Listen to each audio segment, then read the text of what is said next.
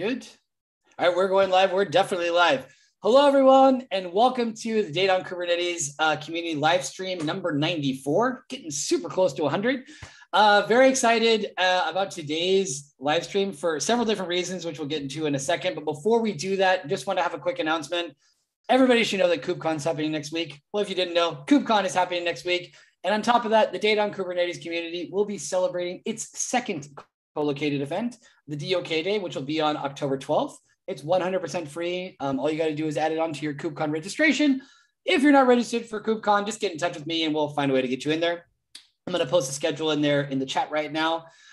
We've got that next week. Tomorrow, we have the very first DOK Students Day. Also very much looking forward to that. We'll have about 30 talks. 25 of them will be given by students, many of whom will be giving talks for the first time, which is an interesting coincidence because our two guests today, Tammy and Prima, both met each other once upon a time with something related to public speaking. Is that correct? Yep, sure is. We met actually after we went to a Pinterest meetup, and it was a meetup about the Grace Hopper conference, which we both had. I think we've both never been to it. I'd never been to it, right, Prima? And yeah, we were interested in just meeting other people who wanted to go to Grace Hopper and also speak. So we met through a spreadsheet, which is really funny. It's like the nerdiest way I've ever met anyone. We didn't actually meet at the meetup. That is true. We totally just met on that spreadsheet. And then at some point, Tammy was organizing, she used to run this amazing meetup in San Francisco called Ladies Who Linux. And for that, she was inviting a whole range of speakers to give talks on various subjects. And she saw my name and a whole lot of other people's names on that spreadsheet because we had signed up under the security section, and she wanted to do a meetup dedicated to security. So then of all the people she reached out to, I happened to actually get back to her email. And that was pretty much my first time giving a talk of any kind ever in my life. So that's how we met. That's the story of how we connected, and basically stayed in touch ever since. And, you know, been exploring all kinds of things, been sharing all kinds of information, and just being, you know, best of friends. Yeah, yes. Exactly. Yep. Since from 2015, I think it was, maybe, to now. So yeah, and we're actually both from Australia too. So that's how we I know. Came from Australia to America. Yeah, you cross the world and you meet on a spreadsheet somewhere else. That's pretty cool. That's how life goes, man. But I think it speaks to the power of a few different things. Is like never underestimate, you know, what can happen in a different place, and also the importance of making that effort to actually get in touch with somebody and establish something. Here you are 6 years later. So I think that says a lot to that too. Folks, you know, don't be afraid to take a chance. The worst thing that could go wrong is you go to the next person on the spreadsheet and try them. Exactly. So that's cool. You may have noticed, for the audience, you may have noticed that in Tammy's bio, she's got obviously a lot of stuff there. But I want to touch on a couple of things. Is that you, in terms of your free time, and I don't know when you have free time, given all the other stuff you're doing, but in your free time, that you enjoy, you know, I think it's surfing, is it snowboarding or skiing? Because that's a very important snowboarding. Okay, yeah, you can really offend somebody very quickly. If they, also skateboarding, or I just see, okay, because I've seen some of your live streams wearing Thrasher gear, so I was like, okay. Yeah. I like many people from California, I had a skating phase that ended abruptly at the age of 14 when I broke my wrist skateboarding. From then on, it was kind of prohibited. But I'm just kind of curious. You are from Australia, so that does kind of go along with that naturally. But what I would like to know, and Prima, don't worry, you're going to be next, is for both of you, is how you can relate these things that you do in your free time to your work. You know, because Tammy, you are very much an SRE working at Gremlin. How do those two things kind of interact with each other? And if you can as well too, you also mentioned that you really like hardcore punk. How does that play a role? Yeah, definitely. So I think I've always loved extreme sports, and I started to do them when I was pretty young. You know, I got my first skateboard when I was maybe like 6 years old or something, from my grandma, like awesome grandma. It's like a pink skateboard. And ever since then, I've just loved all sports. Like since I moved to, I live in Florida now, and I got a stand-up paddleboard. That's like way less extreme, but I also jet ski a lot too. And yeah, like, you know, jet skiing in the ocean is actually pretty scary between like giant boats for like cruise ships. So yeah, it's actually pretty intense through massive like 6-foot waves. But I've done that, and it is so fun. And I think, like, you know, big thing of my life is like I've always just enjoyed having fun. Like that's a big thing about me. And I think work should be fun and life should be fun. And you should be able to work with great people that you have fun with and meet awesome people in tech that you have fun with. And I just like really believe that. That's how I live my life. And so, yeah, like I was always inspired by like, how can I find something really like engaging and interesting to do when I'm working in tech? And that really led me to, I worked in both security, but also site reliability engineering. So I love this talk that we're coming together to talk about both. And I just, you know, I definitely thrive. Like I'm able to be calm amidst chaos, which is something you have to do for extreme sports. Like I used to, you know, ollie down huge sets of stairs, and I actually got sponsored for a while skateboarding when I was 19. And so, yeah, that's the whole extreme sports side. It helps me be calm, but also to learn new skills. And that's a big thing that you have to do when you're learning sports is you're always trying to improve your skills, your craft. And I do that in tech as well, because everything's always changing. You want to get better and better. And then with punk and metal, I just always love the community behind it, like being able to meet other people that love the same music as you, that just have a great time. I just went to a 4-day music festival, Louder Than Life, and saw all these cool bands like Pennywise, Metallica, like Judas Priest, and it was amazing. And everyone was so friendly. Everyone just came up to me, chatting to me.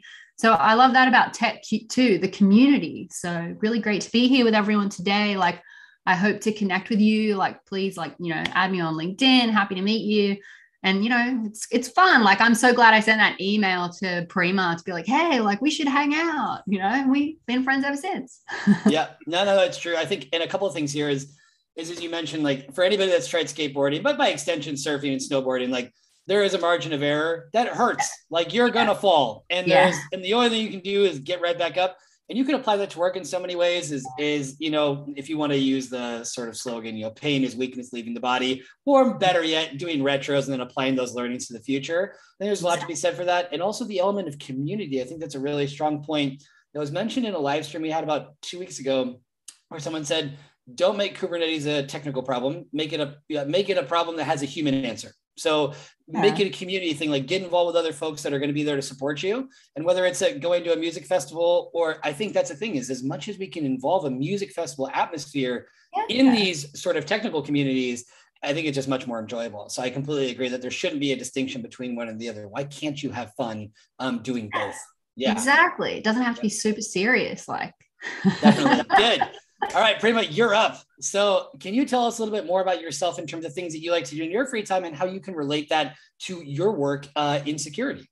Yes, absolutely. So in my free time, I enjoy dancing. Dancing is one of my most serious passions besides work.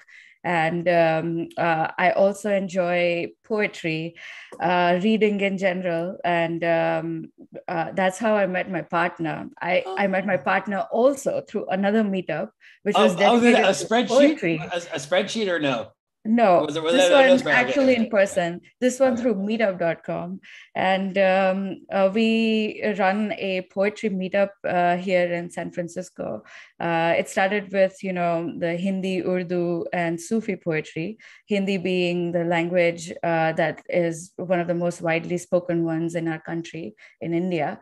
And both Hindi and Urdu, and Sufi is just inspired from Persia and all things Middle East.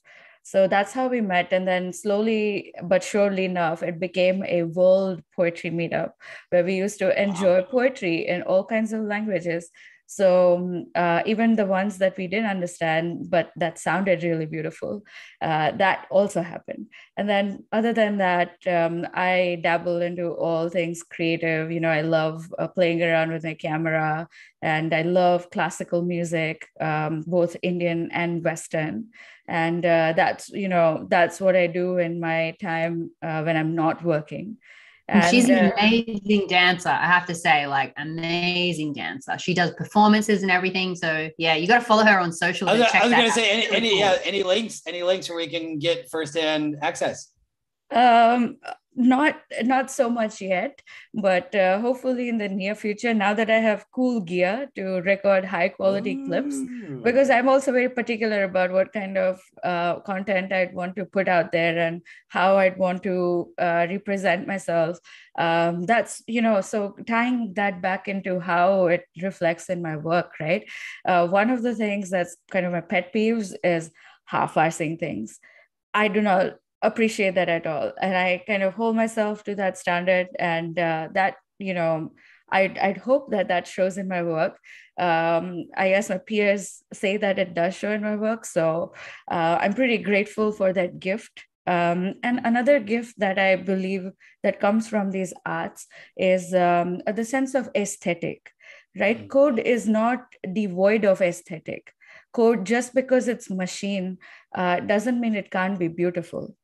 And often it's beautiful code that's also readable, that's also easily debuggable, that's well scoped, that's concise, that's clear.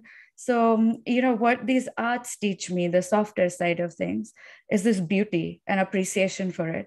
Plus, as it goes with philosophy and classical arts of any kinds, you always keep the unknown beyond you. You're always chasing the unknown. Be as an artist, all kinds of artists, all kinds of great artists, that's what they're doing at all times. They're always trying to seek something that they haven't yet found or yet experienced. And that helps me to be courageous in the type of projects that I take, right? So I am not afraid of venturing into territories I know nothing about. And recently, that happens to be Kubernetes, in fact.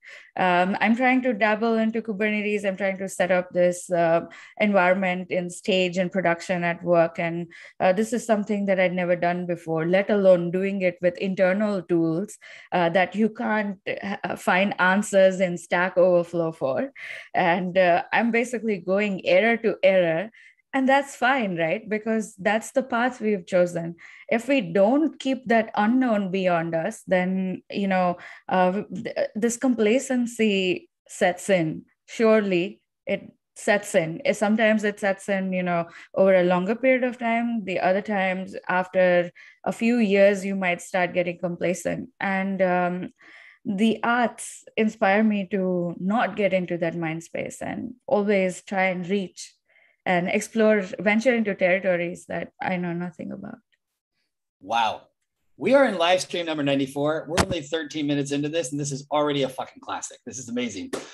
Seriously, is that because I think you really hit the nail on the head. And perhaps I apologize to the audience because our title should not have been Security and SRE, but rather Chasing the Unknown. And I don't think anything could ring truer in our community, the Data on Kubernetes community, when we're talking about things that are very new, where most people are going to be doing these things for the first time. And so that sort of beginner's mind, or as you mentioned, chasing the unknown, I think that's huge. I think another point that you mentioned previously about how you can listen to poetry or appreciate and interact and observe with poetry that you don't even understand the language of origin, but you can still enjoy it. I think there's a lot to be said about that regarding technologies. I think the other thing as well, too, that you said that code can be beautiful, and sort of this debate around tech, is it art or science? I would definitely shift more towards the side that it's art. There are scientific elements of it where you can say that there are some rules and governing principles, but I really encourage folks to open their eyes more or use different eyes when interacting with the stuff that they're doing to try to see it in that kind of way. Anyway, what an amazing introduction. I don't think anybody's ever done a better introduction than the two of you. So we are here, though. The official title was, however, Security and SRE. So let's try to start dealing with this a little bit more. In terms of, particularly considering, the events that happened yesterday with, like I said, with Facebook, Instagram, and WhatsApp having this, downtime supposedly related to DNS and some things related to configuration. But perhaps, I don't know, Tammy, if you'd like to start with sort of your background on SRE and maybe where you see the role of security coming in, however you want to take it. Yeah, sure. So yeah. I mean, yesterday was a huge day on the internet with Facebook going down for several hours, as well as Instagram and WhatsApp. And I mean, I had a lot of non-tech friends reaching out to me, asking me like, "Why is Facebook down? Like, what's going on?" And so I started to try and explain to them like, what is DNS? Um, and that topic actually was pretty interesting for them because they don't really know much about that. And then also, like, what is BGP, and like reading through to understand like what actually had happened. And, the thing for me is like DNS failover, testing that if something happens with your DNS, with your networking, that you're able to not have an outage. Like, that's something that I've done like so many times in my life because I'm a big fan of chaos engineering, which is the idea of like purposely injecting failure. So, I work at Gremlin, we build a chaos engineering platform, and we even have a DNS attack. Like, we recommend that our customers run that regularly. And when I worked at Dropbox before Gremlin, I've been at Gremlin for almost 4 years now, be 4 years next month, which is really exciting. But before this, I was at Dropbox and I led databases as well as the storage team. And we would do a weekly DNS failover exercise, chaos engineering experiment weekly, like for Dropbox, to make sure that if something occurred, then we wouldn't have an outage because we always had redundancy. And it was interesting talking to my non-tech friends because they were like, well, how does that happen by accident? Like, how does something just go wrong? And I had to talk to them a bit about like, you can have error because there's not guardrails to prevent that. And maybe you haven't done proactive chaos engineering to make sure that you're ready to handle failover in that specific situation. And, we call it like fat fingering maybe, or whatever you want to call it, like when something goes wrong. But then I started to talk to them about like blameless postmortems. And it's more about like, how can you prevent these things from happening? How can you put up guardrails so that computers don't cause outages and impact all of your customers? So that's like a topic I'm super passionate about, that you can actually like prevent these issues from occurring. And also like, I'm definitely noticing that the world, like I try to tell my friends about blameless postmortems. They were just like, what are you even talking about, Tammy? That's some sort of like, did you go to a meditation camp to come up with this topic? Like, they are not okay with the fact that we just say, oh, it's blameless, it happens. Like, they're like, no, like this needs to be up and running. Like, I depend on this. Imagine how many people are using that to communicate with their family day to day, like as their sole messaging app or their friends. So, I think systems and the internet's much more critical now, and we're seeing more and more outages all the time. So that's what I think about it from an SRE perspective. Yeah, that's great. Whether it's Slack, whether it's Google, the unthinkable seems to be happening. I really like what you mentioned as well too regarding the blameless postmortems. We had a great live stream about a month ago with someone who's in the CRE team, the customer reliability engineering team at Google, who was talking about blameless postmortems. Because in these moments, everyone's expecting like, so who's going to be the scapegoat? Who's going to have to resign? But the thing is here is not looking at a personal failure, but looking where in the system does this need to be corrected in order to prevent them from happening in the future. And I think that's something that a lot of folks in any organization can learn from, so as not to, come running with the knives out looking for someone to start attacking, and rather thinking, okay, what can be done to prevent this in the future? Yeah, exactly. Yeah, no, but sorry, go ahead. But I also want to know a little bit further. Chaos engineering, working deeply within Gremlin, and congratulations on, about to be finishing 4 years there. Do you feel, I have no idea, statistically speaking, what percentage of organizations have that built in? Have chaos engineering built in, or practicing chaos engineering? It's still a very new, actually a new practice, a new area for folks to like explore. So, chaos engineering, I'm sure many of you listening have heard of Chaos Monkey, which was created by Netflix. This is like back like actually 10 years ago now. I think this year is the 10-year anniversary. But chaos engineering we have like a lot of like, customers at Gremlin that you would have heard of that practice chaos engineering with Gremlin. So Target, Walmart, JPMC, like so many big names, banks, airlines, health insurance, e-commerce, Twilio, where Prima works. She's at Segment Twilio. Twilio is a customer of Gremlin. And I think it's awesome that folks are like, how can we prevent these issues from occurring? How can we make sure this specific issue never happens again? That's like one of my favorite questions to ask a team as an SRE. How can we make sure this never happens again? Like, I don't like that idea, like what Prima said about complacency, just like going like, oh, you know, something bad happened, like no big deal, like brush our shoulders, like let's move on. Like, no, like how can we make sure it doesn't happen again? Like what happens if this happens again next week? Like we're going to be so embarrassed. It's like a pie in our face. You know, you want to like get on that quickly and resolve it so it doesn't happen again. That's just my type of personality.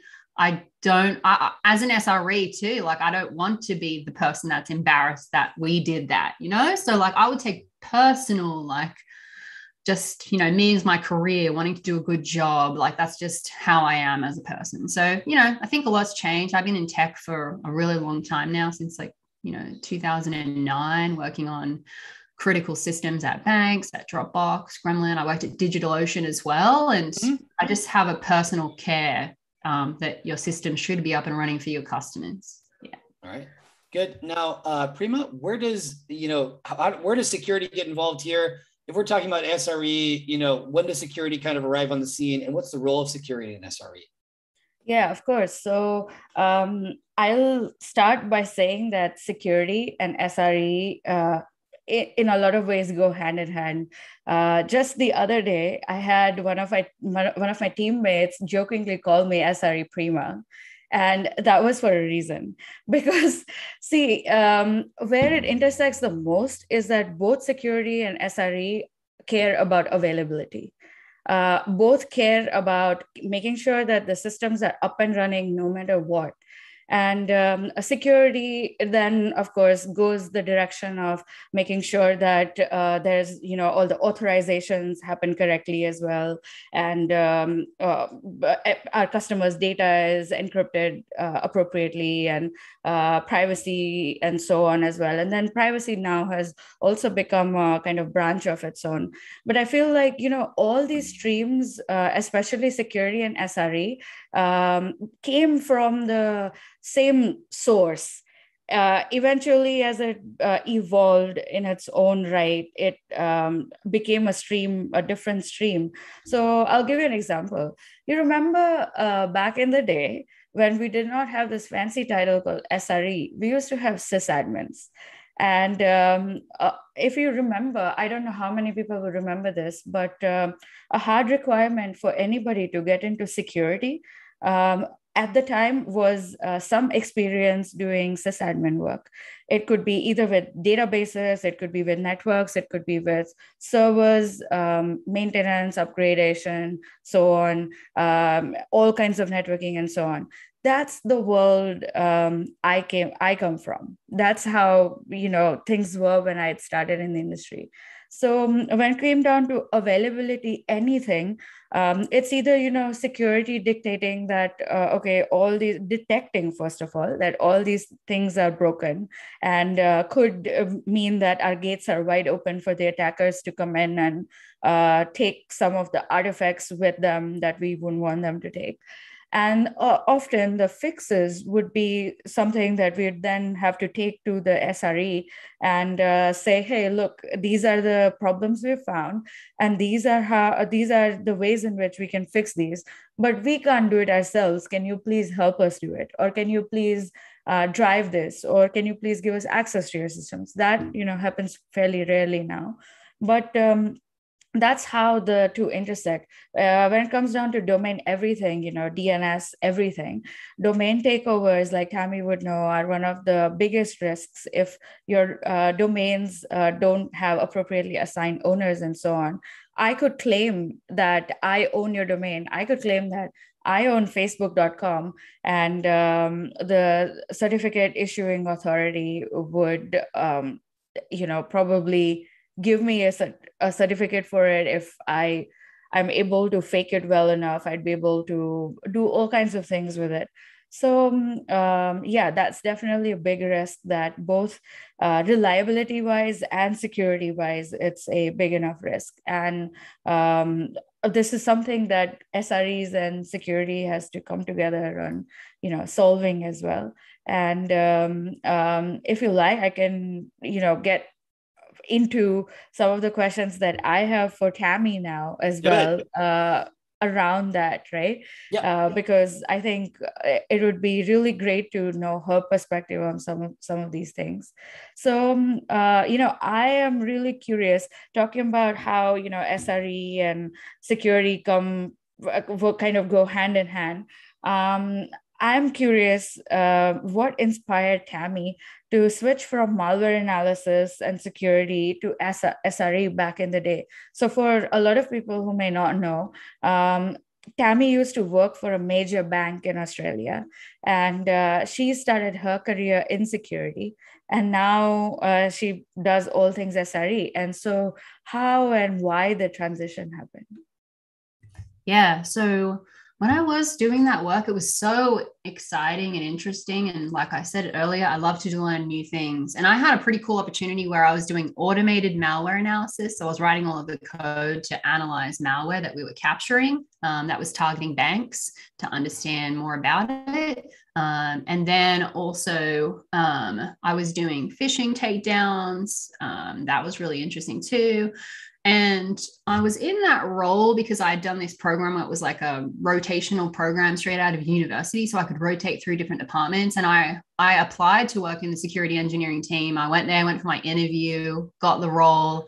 And it was like super awesome, great team. I worked with all these ex-detectives from the Australian Police Force, like really senior. And I learned so much from them, like working with them. It was amazing. Like, I'll never forget it. We also did like forensics, computer forensics. So it's like a lot of really cool stuff. And I sat next to the guys who were doing all of the pen testing.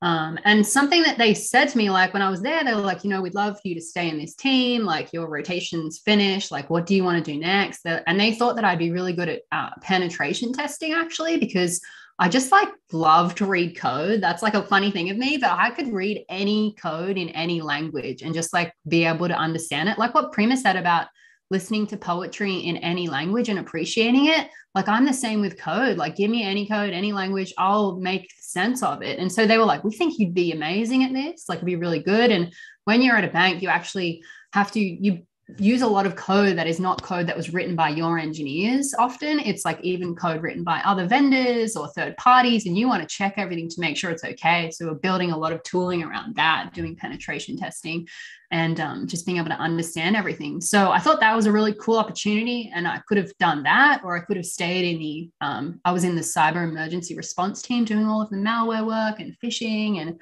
forensics. But then I got another opportunity where they were like, would you like to work on a brand new team and you'll get to, be part of building the first ever online only bank in Australia? And I was like, oh, that was pretty cool too. So I just like had too many cool opportunities. And I ended up deciding to go and work on that project, which was Ubank. It's ubank.com.au, and it's owned by the bank that I was working at, the National Australia Bank. And that's actually why I decided. It was just because this one-off opportunity came up, and I always thought like I could go back to security. Like this is just something new that's happening right now. Like I could always go back, and I really loved it. Like, so a lot of people ask me, why did I leave? And it was just because a very, time, like something just came up and I decided to take it. And I never realized actually though, how much the security work that I had done would help me with my SRE work at all. Like I did not think of that until I started to do it.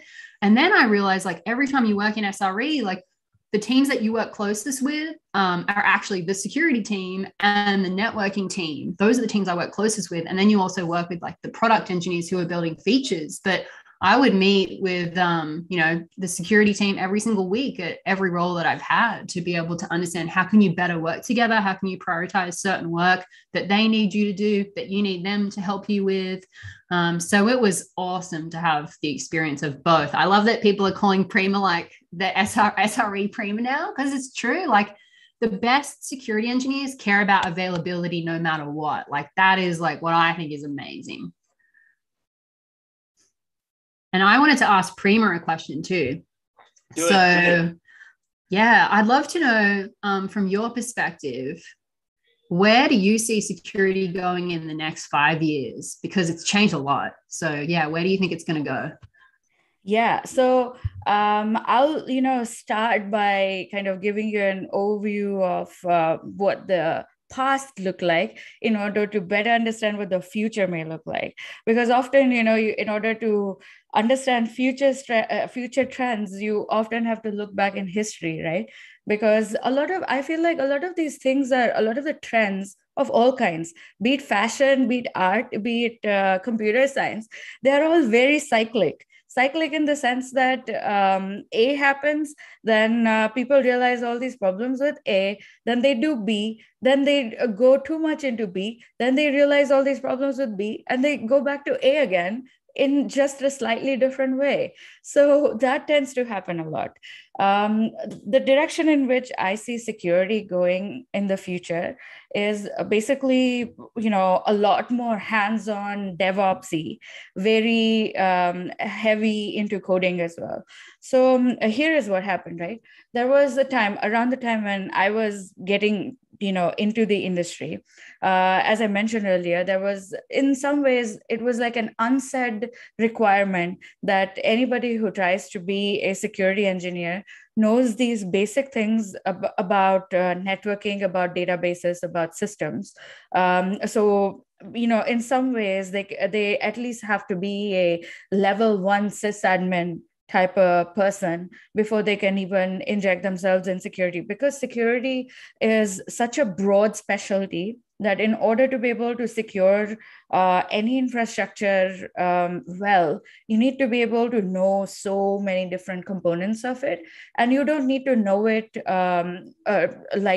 from on a scale of 100 to 0 to 100. You may not need to know it at a 99 that a full-time sysadmin needs to know it, but you at least need to know it at a 60 or 65, and that was the trend. Then what happened was, in between somewhere, security became very analytics or analysis heavy, where a lot of the security engineers were no longer required to be, so hands-on, and weren't required to write a lot of code, or rather any code, other than maybe the firewall rules that you'd put in place, or routing rules that you'd put in place, and so on. That too, often that would be done by the networking team. And that became that was a phase that lasted for a couple of years, and that is actually very evident, I feel, from my personal GitHub history. If you'll see, in the last couple of years, the amount of time, my amount of commits have gone high up, like so much. Whereas in between, there was a phase where there was like nothing. Even if I wanted to get into hardcore, the actual engineering practices in security, I couldn't, because that wasn't required, because the industry was working more on maturing the response processes, we're working more on the ability to get like good third-party penetration tests done, so that we can then ensure that we fix all those gaps, and so on and so forth. Plus, another trend that kind of came into the picture was all things cloud, right? So when I started in the industry, I used to work on bare metal, securing the bare metal devices. I've even done racking and stacking of firewalls. I've gone to a physical data center and stacked firewalls in there, and so on. And that was very much a thing. But with the popularity of AWS, and as it became more widely adopted by the industry, the smaller players, people who are just getting into startups, started hosting all their things on AWS. And then surely enough, that's become the primary ecosystem that they've been hosting all their things off of. So those are the directions in which the trends have changed. And in the future, I see a lot more. So security engineers being required to code a lot more. Automation has become a huge part of security narrative. And I'm really glad that I'm at a place that enables us to dive into it, encourages us to dive into it.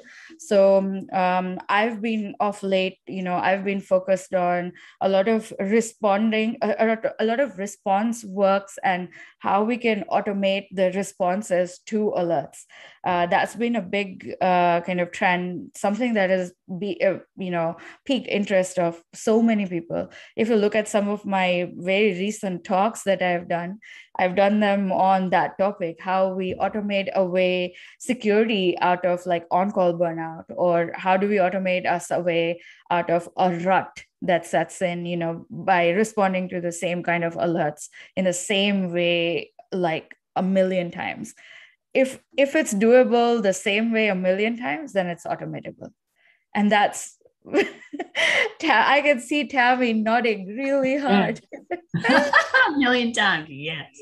Yeah. But I'm always like, yeah, if you can automate it, why not? If you're going to do it again, definitely. Exactly, right. And I feel like in the process of automation, because we are setting up infrastructure now, and we are writing code, if it's a solution that you built in-house, or even if you've adopted open source, which we did, you still write a lot of code, even with somebody else's framework. Like you take that as a starting point and then you build on top of it, right? So becoming better builders also enables us to be better security engineers, because now we see all these things that people can easily do wrong, and that how do we enforce the right behaviors in subtle nudges, or in subtle ways that, such that it becomes second nature. Doing the secure thing becomes second nature to the engineers or to the DevOps people.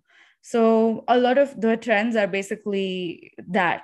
Yeah, becoming DevOps engineers yourselves, and becoming the devs yourselves, and then bringing that security perspective into everything that you do. And often, creating things yourself also gives you more empathy towards the engineers you're trying to kind of explain best security practices to. Because the more you build, the more you realize just how hard it is to build, and how easy it is to just sit there and criticize. And that's not who we want to become as security engineers. That's great points. I've got a couple of questions, but we got two questions from someone in the audience. Do certifications carry weight when we're talking about security and DevOps jobs in yes your and experiences? No. Yeah. Okay, I'll start since I've unmuted myself already. Yes and no. So security certifications carry weight in the sense that if you're completely new to the industry, they give you an overview of some of the basics. Having said that, security industry so by far has been one of the most immature ones in actually setting out a set core basics at all. So you do get a flavor of security, I would say, but the job that you might find yourself in might end up looking very different. And so in that sense, what might come in handy is the tool specific trainings or the system specific trainings that once you get your foot in the door, you should easily be able to acquire. Amazon, I know, offers a lot of certifications in many different, streams, depending on what kind of work you want to do and what kind of systems you want to deal with. You can easily onboard yourself and train yourself through various training platforms. Another place where certifications hold a good, amount of weight is government jobs.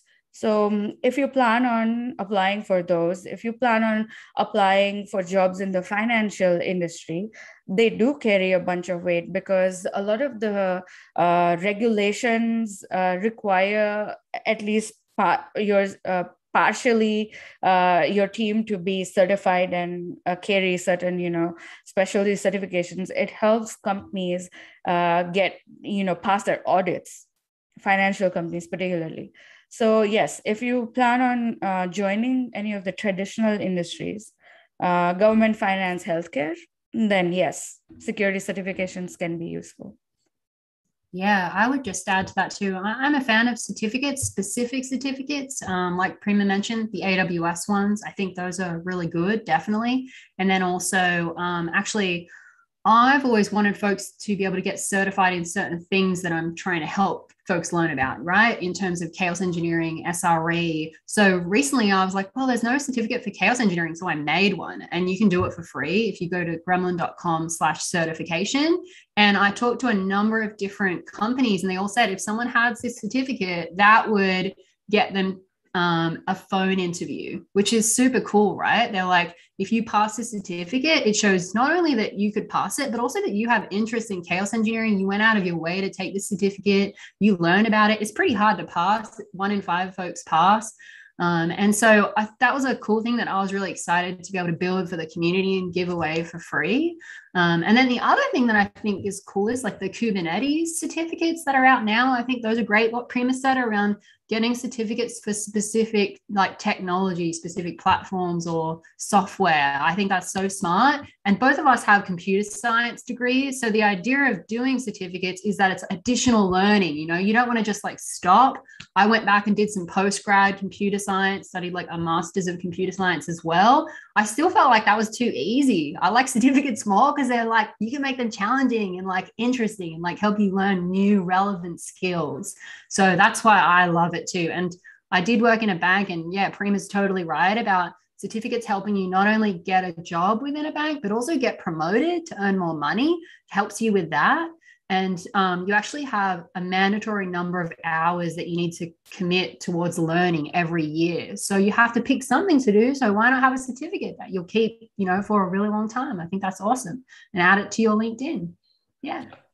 At the same time, go ahead. At the same time, I'd say please don't underestimate learning by doing, because that's one of the best ways to learn.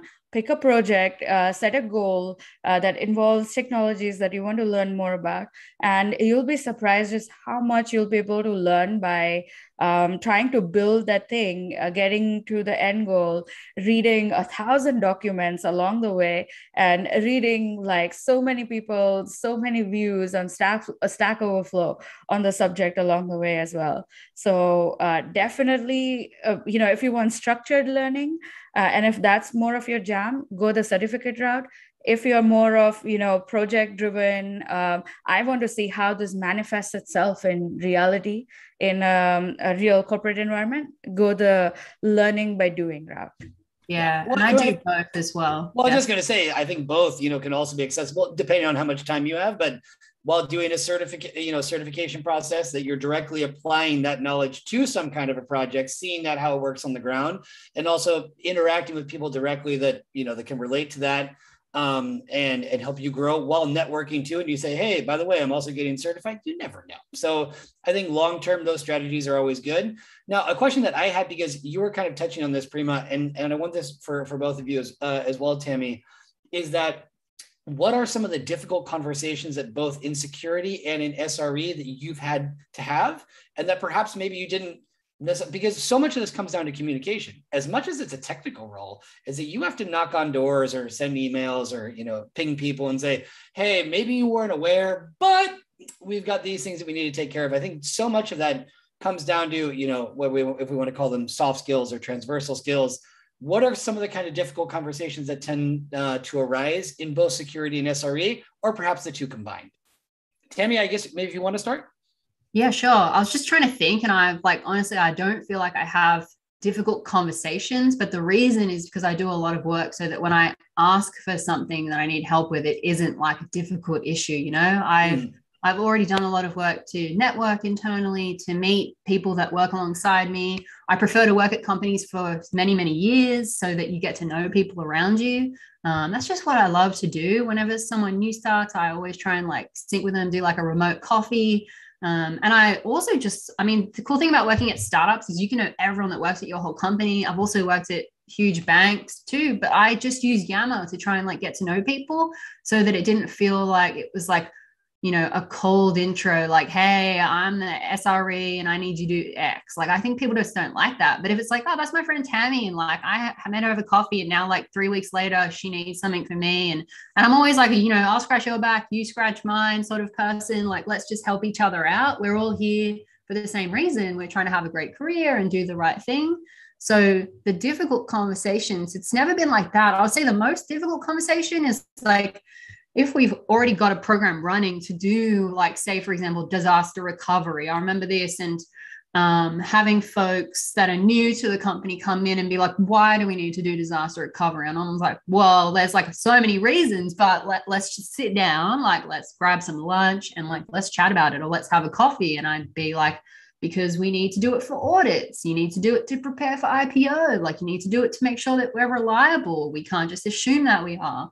And then they understood it and we're fine. So it's, sometimes I'm like surprised when people ask questions like that, because I would assume that they would know why we have to do it. But if you're new to industry, like, you don't know. So that's like something that I have to always remember, like, folks don't know this. So we have to help them understand and like take the time to talk to them and get to know people. And like, the tip there is like real human connection. Like, we're lucky we get to talk to other people, not just computers all day, you know? So like, it's cool to just like get to know people, learn about them, work with them, be their partner. Yeah. Great points. One of the things I always tell people that are curious about participating in whether it's Kubernetes, open source projects, what are the prerequisites? Be friendly. That's what I would say is like, this is number one, like a little bit of kindness goes a long way. And, you know, we want to talk about pay it forward, all that kind of stuff. So I think that, and then like you said, then those conversations aren't so difficult because you've already put money in the bank, you know, like you've established those relationships. You've shown people that you will help them and that you will also need their help, you know, empowering people by the fact that, like you said, that there may be a day when you're going to need some assistance and it'll, you know, go both ways. Exactly. Good. Prima, any thoughts on that before we move on to further questions that you have for each other? 100%. So I was just going to add to the point of don't assume people know. That is very true for things that you ask of them as well. So for example, there was a time when I was on a project where I needed to get all of our computers patched, all of the servers, our entire ecosystem. And about 80% of them had never seen a patch in more than 5 years. And that is a really long time when a huge fleet of your ecosystem has never been patched, and suddenly these people, your sysadmins, are asked to patch it. How do you think they react to it, right? There are all kinds of hiccups that come through, and suddenly, you know, they're looking at a mountain and they are utterly confused about how will we ever go about moving this mountain. But if you sit there, help them and try and make that problem bite-sized, they'll probably be, they might not be able to move the mountain, but they'll be able to move one rock at a time.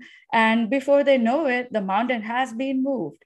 So that, you know, implementing those type of strategies helps. Plus, there was also a scenario that I experienced where during that patching, this team kept saying that we've applied patches, but I don't know why it's showing up as not patched on your side.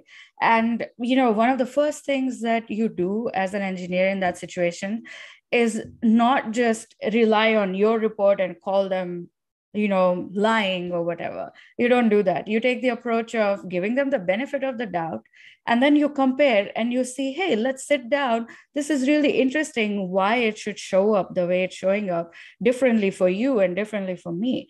And then you help them rule out different possibilities. So, you know, I was able to find a root cause for it by sitting down with our engineer, our sysadmin, and we were literally able to, I was like, hey, why don't you open this? Why don't you open that? Let's check this, let's check that. And sure enough, you know, when we looked at some of our install programs, there were 2 versions of the same system that were installed. So the newer version got installed, but the older did not get uninstalled, which is why my report kept saying that the system is not patched, while their report kept saying that they have deployed a patch.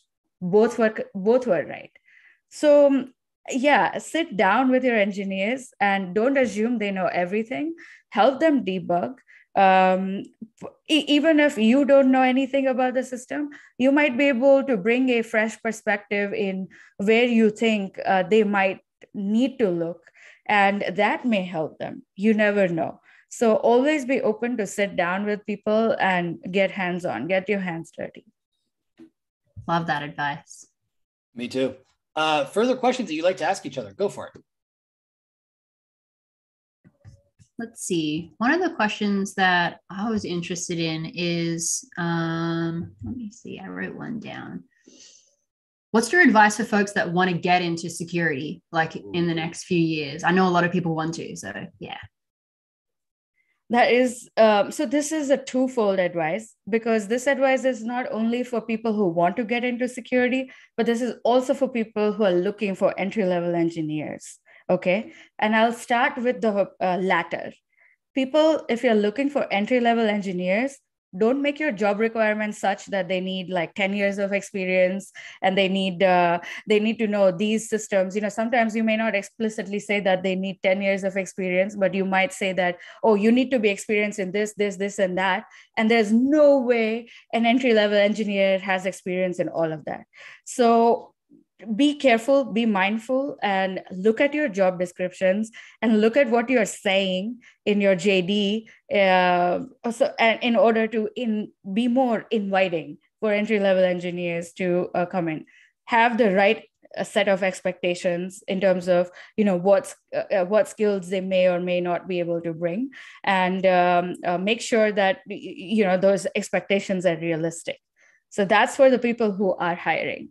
Now, for the people who are trying to get into the industry, there are so many ways in which you can try and maximize your chances.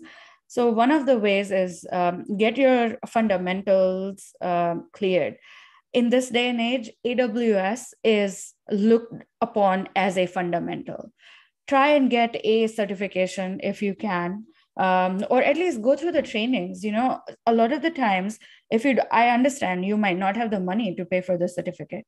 That's perfectly fine. There are so many trainings out there that will give you, a free training, but in order to get the certificate, you'll have to pay. So then don't pay for the certificate. That's fine. Just get through the training and know your basics. That will come in handy. There are so many blogs that people put out there where they have described, how to prepare for a security job interview. Go through them and go through as many of them as possible, because those will help cover so many different grounds and so many different systems and so many different aspects that you may otherwise miss.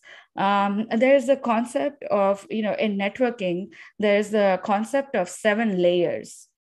One of the most useful advice that one of my seniors, one of my mentors had given me when I was an entry-level engineer was have the ability to first know all those 7 layers. And then next, have the ability to map different types of attacks to every one of those 7 layers, and have the ability to be able to say, hey, at which layer do you think this attack might be performing? And what can we do? What kind of tools can we implement to protect it, protect that particular layer? So have that type of a mindset and approach. And more importantly, be, eager to learn with examples. Demonstrate your eagerness to learn. In interviews, always give examples. If you're claiming that I can do X or I have done X, give examples of how you've done it. Or if you're claiming that because you've done X, you can do Y, if you think so, then say that. Say that I've done X and this is how it maps to Y. So even though I have not yet done Y, I should be able to do X in this method. That helps the interviewers also understand your kind of abilities to learn things on your own if need be. And that's very important, right? Of course, brush up a little bit on your coding skills. So that you are able to, a lot of the security jobs these days require at least a basic coding skill level. And you can start with Python. Python is one of those languages that has, even Google has published a guideline on kind of Python 101 that tends to be very useful and relatively straightforward. So try your hands on Python. That should help as well. And the last, but one of the most important things is networking. Show up at as many different events as possible, connect with individuals. I know in COVID times, it's so difficult to network, but try and, show up to virtual meetups if and when there are any, like, the data on Kubernetes meetup, right? For example, yeah. Yeah, for example, exactly. Connect with us. If you have specific questions, feel free to, find us on Twitter, find us on LinkedIn. Feel free to send us a message if there's a place where you think you're stuck, or in fact, if you're interested in a particular role at either Tammy's or my company, feel free to link us to the role, send us your resume, tell us you're interested in it, and we should be able to refer you, and hopefully you at least get an interview out of it, right? So find people at the companies you want to work at, and try and approach them by saying, hey, I know you from this XYZ meetup or place, and I was interested in this opportunity. Will you be able to help? And be open to them saying no as well, because not everybody is going to be saying yes. And maximize your chances of getting in by maximizing how many places you interview at. That's one of the sure shot strategies of getting any job in any field. Give 100 interviews, 99 of them may not work out, one will, and that's fine. That's all you need. I think that's a great point. I think that also the previous point of, generally speaking, the best way to get to know a company is if you know somebody who works there, because one thing is what you see on the website or in social media, but to really know how it goes on the day-to-day and the ins and outs, when you actually know somebody, I think that's when you can really get answers to your questions and know if it's going to be the right fit. One thing is if you want a job, but maybe it's not the right place for you based on your values, your interests, or things like that. One question that we had here really quickly, any thoughts on doing capture the flag challenges? Will that help me improving my security skills? It helps improving some skills. It helps improving your hunting skills. It helps, definitely helps in the time of, an event of incident response, because that's literally the time when you are trying to look for artifacts, logs that may not be readily available. And you're trying to look for something very specific, and you may need to get creative in the way you're looking for it. So it certainly helps. As far as the crypto challenges are concerned, in a lot of these CTFs, they are not necessarily directly translatable in security work, but a lot of the other skills that you acquire from it are very much translatable. So especially the challenges, especially focus on the challenges that involve, getting PCAPs and reading through those PCAP files, like using tools like Wireshark, and trying to, understand what kind of data is being transferred, and what kind of, like information you need to retrieve from it. So yes, CTFs can be helpful. It also helps make connections with, the companies, people at the companies that are hosting these CTFs. So they help you get noticed. If you do really well in CTFs, a lot of those companies that are hosting it may at least, invite you to give an interview on site in some ways or another. And if you, if you won a CTF and then you're reaching out to the host saying, hey, I'm interested in this particular opportunity, that adds to your credibility, right? So now that person is more likely to consider you for that role and refer you for that role versus somebody else who they haven't seen demonstrating those type of skills in person yet. Okay. One last thing, Prima, do you have another question that you'd like to ask Tammy before we wrap it up? Okay, good. Let's do it. Yeah, I do. One of the questions that I have for Tammy is, this may be relevant to a lot of the kind of mid-career level people in the community at the moment. That's about switching tracks. There are two ways in which you switch tracks very successfully in your career so far. One is going from a specialty to another, which is security to SRE, and then the other way you've done it is going from IC to management, and also the other way around, going from management back to IC. So how did you manage to pull off all these seemingly very difficult transitions? And how did you prepare for it? How did you ensure that you were successful in all those the way you have been? Yeah, I'll answer quick because I know we're at time, but like, I think the number one thing that you should do is just figure out what you want to do with your career.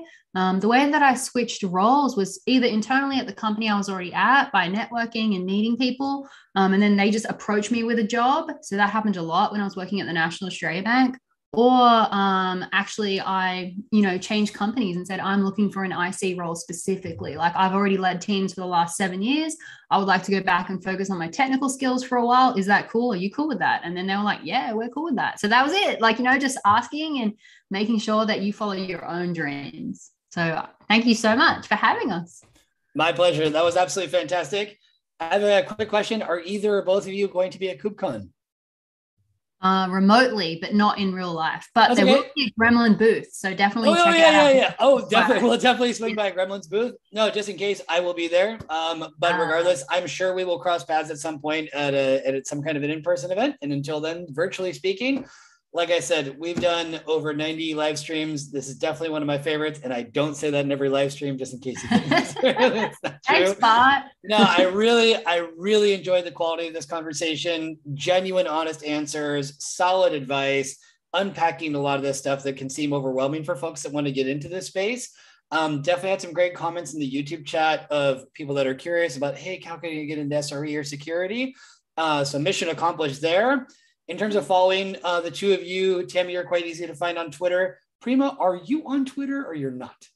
I am. I go by the handle of Sec Nerdette because I'm a security nerd, but I'm also a female. So I go by the title of Sec Nerdette on Twitter. That's how you can find me. That is one classy name. And Tammy, what's your name, just in case folks want to look for you? Yep, it's Tam Bryant Budo on Twitter. And then, feel free to add me on LinkedIn too. Yeah, folks, reach out. You've obviously seen very accessible and open people, transparent to the core. Thank you so much for your time today. We definitely got to plan another live stream. And we'll even talk about some other stuff because I'm doing a show now on Cloud Native TV where we're talking about art as code. And so the intersection between art and technology. So with some of the topics that we talked about, we could kind of take a deeper dive on that later on. So hopefully we can get that scheduled for either 2021, if not 2022. But anyway, thank you both so much. Shout out to everyone in the audience. Keep it coming. Thanks a lot. Take care. Thanks, everyone. Bye-bye. Cheers. Thank you. Thank you so much for hosting us, Bart. This was indeed one of my favorite, talks in the recent past, at least. Me too. I really needed this on multiple levels, and I was looking forward to it, and it exceeded my expectations that are already high. So anyway, thank you both so much. We'll